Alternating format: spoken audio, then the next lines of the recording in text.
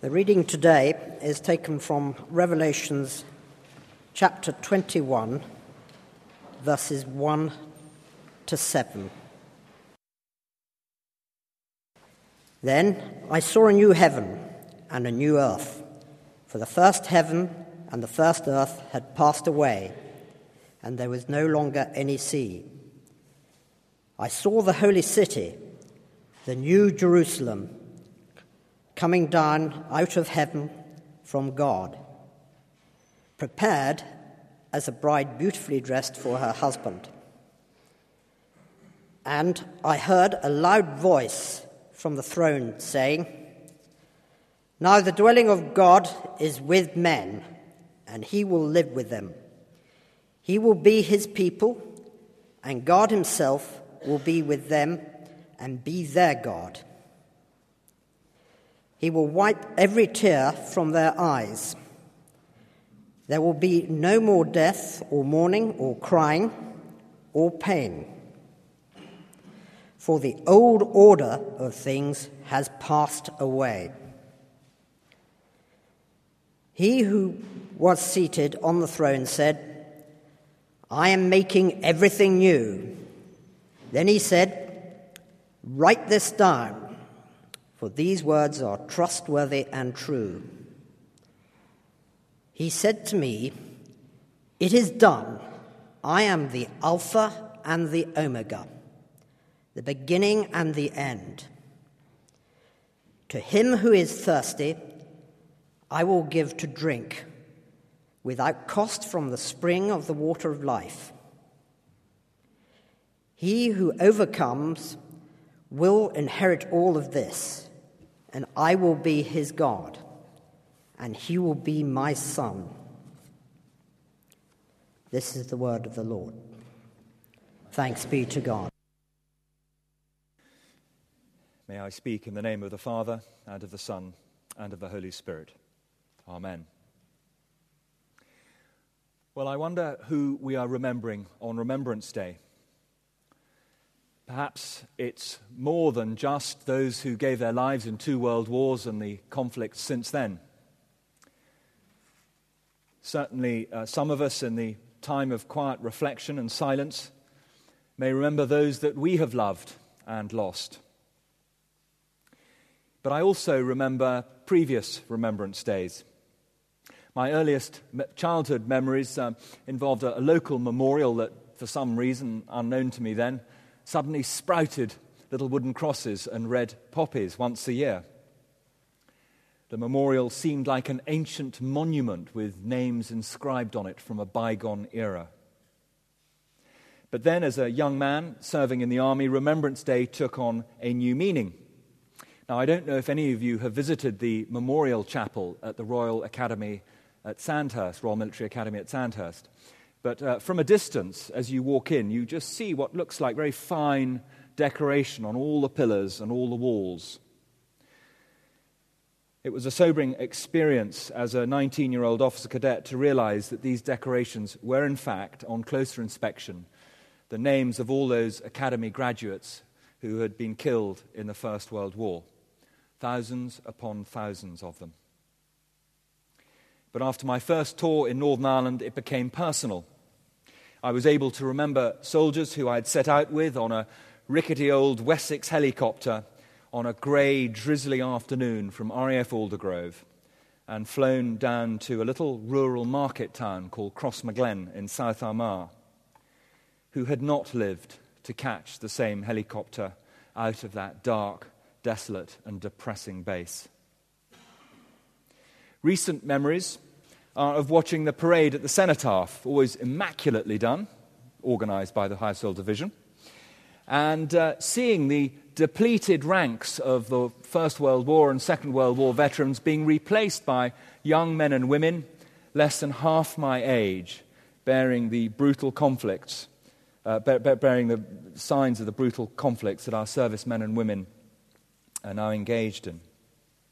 And of course, in our own church family, we have a good handful of ex-servicemen come out of the woodwork once a year. That's very untrue. You're always very visible most of the year. And both young and old. We got 2 lovely couple who've done Alpha, both young servicemen. and plenty have retired. George, who read the first line of our Binion reading, was an RAF wireless technician in North Africa in the Second World War. Doug is still serving in the Royal Naval Reserves as an anaesthetist in the rank of commander. Dennis, who read our lesson, served, and so did Jim. And I know there are many more of you here, including civil servants who served in some dangerous places. I imagine both George and Doug can recall servicemen and perhaps women who they have met who did not make it back alive. And so we're gathered to remember these brave people and to give thanks for their sacrifice. We cannot help but also remember those that we have loved and lost, not perhaps on the field of battle, but closer to home, and whose deaths have left gaping holes in our lives. And as many of you will know, these last 18 months or so have seen some of our congregation call to heaven. And I think it perfectly right and natural that we think of them and those they have left behind. And of course, there's another reason why we remember, because if we forget, we risk history repeating itself. When the Supreme Commander of the Allied Forces in World War II, General Dwight Eisenhower, found the victims of the death camps, he ordered all possible photographs to be taken, and for the people from surrounding villages to be ushered through the camps and even made to help bury the dead. He did this because he said, get it all on record now. Get the films, get the witnesses, because somewhere, someone down the track of history, some beep, beep, beep, will get up and say that this never happened. And of course, that is what the president of Iran, amongst other people, have recently said, that the Holocaust was a myth. And so we have many memorials to past conflicts around the world. Every village green virtually must have its own little cenotaph. And in the largest British war cemetery in the world, at Tyne-Cot, there are nearly 12,000 graves registered. The sheer number makes it just hard to take in. On the wall at the back of the cemetery are the names of 35,000 soldiers who have no known grave and who died in the closing months of the war. Inside the cemetery, 2 mourning angels on top of dome-covered pavilions at either end of the memorial wall, highlighting the harrowing nature of the conflict in this area that is known as Passchendaele. 2 German blockhouses can be seen, and the guidebook advises visitors that through the blockhouse to the right of the entrance gate, one can see the cross of sacrifice, which makes an excellent photograph. But I wonder just how many think, when they click the shutter release of their cameras, of who made that sacrifice. I suspect most would think of the soldiers buried thereabouts and forget about the one for whom the cross is a sign of his sacrifice. The once and for all sacrifice for all of us, for all our sins. For God so loved the world that he gave his one and only Son, that whoever believes in him shall not perish, but have eternal life. That is what the cross of sacrifice is all about. It is about Jesus' atoning sacrifice on the cross. He died in our place, taking our sins on his shoulders so that we might live. Unless you think I'm being a little unfair in trying to disassociate this cross from the sacrifices of all those fallen heroes, let me reassure you that that precious cross was for them and is for us now and will be for those who follow us a sign of hope. A hope that is for those who follow Christ unshakable, even if at times it may seem distant. It was for me when in the company of a policeman in an austere mortuary, when I identified the bodies of 2 people whom I loved dearly, a sign of hope. A hope of the resurrection, a hope of eternal life, a hope of a new and better life to come.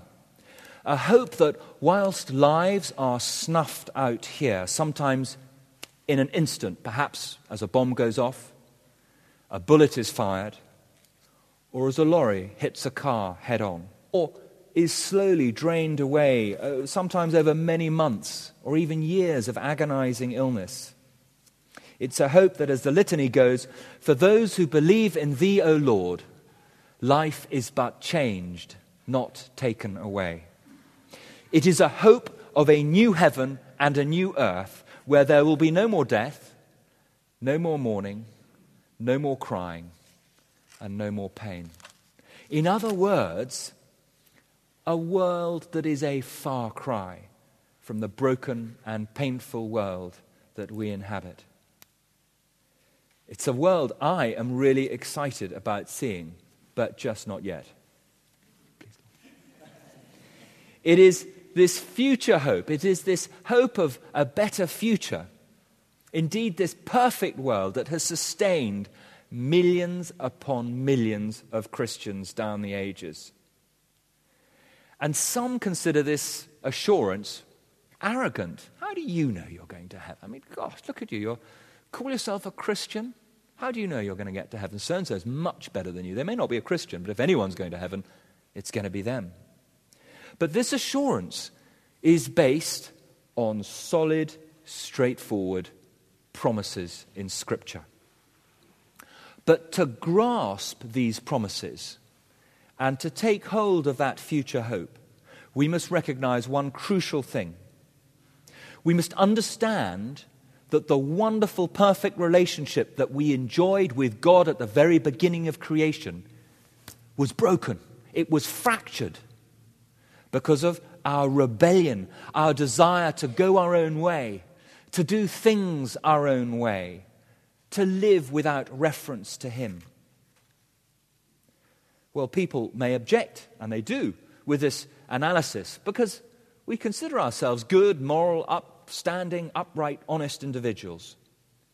But as John writes in his first letter, if we claim to be without sin, we deceive ourselves, and the truth is not in us.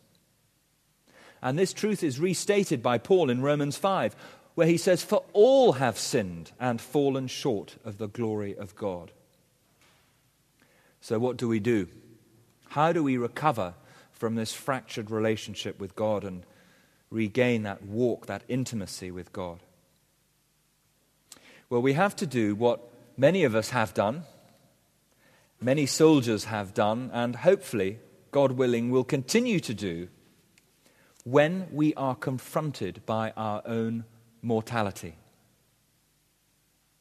The reality, and I'm sure many of you can join with me in sort of remembering back into the distant past, is that as a young person, particularly as a young man, you feel immortal. I can remember doing completely crazy things.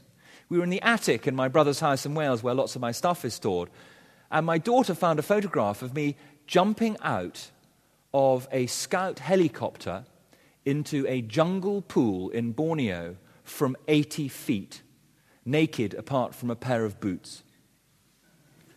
I wasn't drunk. I just thought it would be a really cool thing to do. I just, there could have been a tree underneath the water. The water was completely, mud-like. We do crazy things. We think we're immortal. But there comes a time when fear gets a little foothold in our heart. There's a niche in our heart that fear fills. And when the reality of death is apparent, and then things change, brave young men and women start to ask themselves, what will happen if I die? And so it is that some of the most powerful services, if you can call them that I've ever attended, have been those held in cramped canteens in some security base, some heavily defended, concrete-enclad security base where men have gathered in fear to hear this amazing message of hope.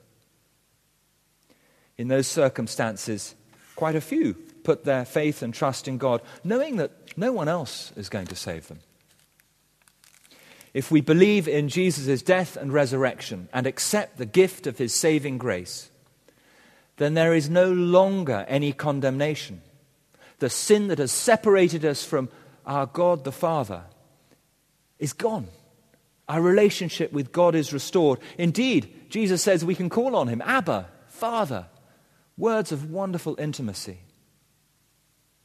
Then and only then can we be sure of this future hope of being one day in a place where there is no more death, no more mourning, no more crying, and no more pain. Christ will banish once and for all that which cut our relationship with God in the Garden of Eden and that has blighted humankind ever since: sin and evil. And with Satan gone forever, we can once again enjoy the creation relationship with God that Adam and Eve did, and as God intended it to be. And all this is on offer for us. We just need to acknowledge Jesus and ask him to be our Lord and Savior. It is that simple, yet immeasurably powerful. I'm going to end with a short poem that we had read last year, but it's so powerful I thought I'd read it again this year, that was found on the body of an American soldier killed in Italy in 1944. And it says it all so simply and so movingly. This soldier took that simple step of inviting God into his life. And although he then lost his life, he gained so much more. So here it is. Look, God, I have never spoken to you, but now I want to say, how do you do? You see, God, they told me you didn't exist, and like a fool, I believed all of this. Last night from a shell hole I saw your sky. I figured right then they had told me a lie. Had I taken the time to see things you made, I'd have known they weren't calling a spade a spade. I wonder, God, if you would shake my hand. Somehow I feel that you will understand. Funny, I had to come to this hellish place before I had time to see your face. Well, I guess there isn't much more to say, but I'm sure glad, God, I met you today. I guess that 0 hour will soon be here, but I'm not afraid since I know that you're near. The signal. Well, God, I'll have to go. I like you lots, this I want you to know.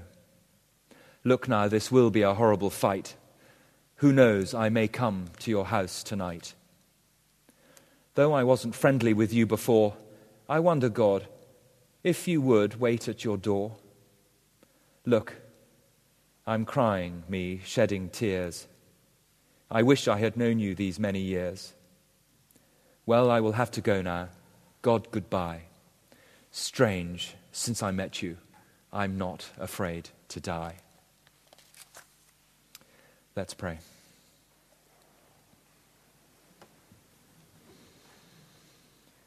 Lord Jesus, we thank you for the supreme sacrifice that you paid for us on the cross. Thank you that by your blood we have life to the full, and we have eternal life. Father, we thank you for the gift of salvation, and we just particularly pray in this short moment of all those around the world, whether they're in conflict, out of conflict, living on the edge of conflict, or suffering through the results of conflict. We pray for all those people who do not yet have hope in you. We pray, Father, for people to reach out to those, to bring them the hope of your gospel message. In the name of Jesus Christ. Amen.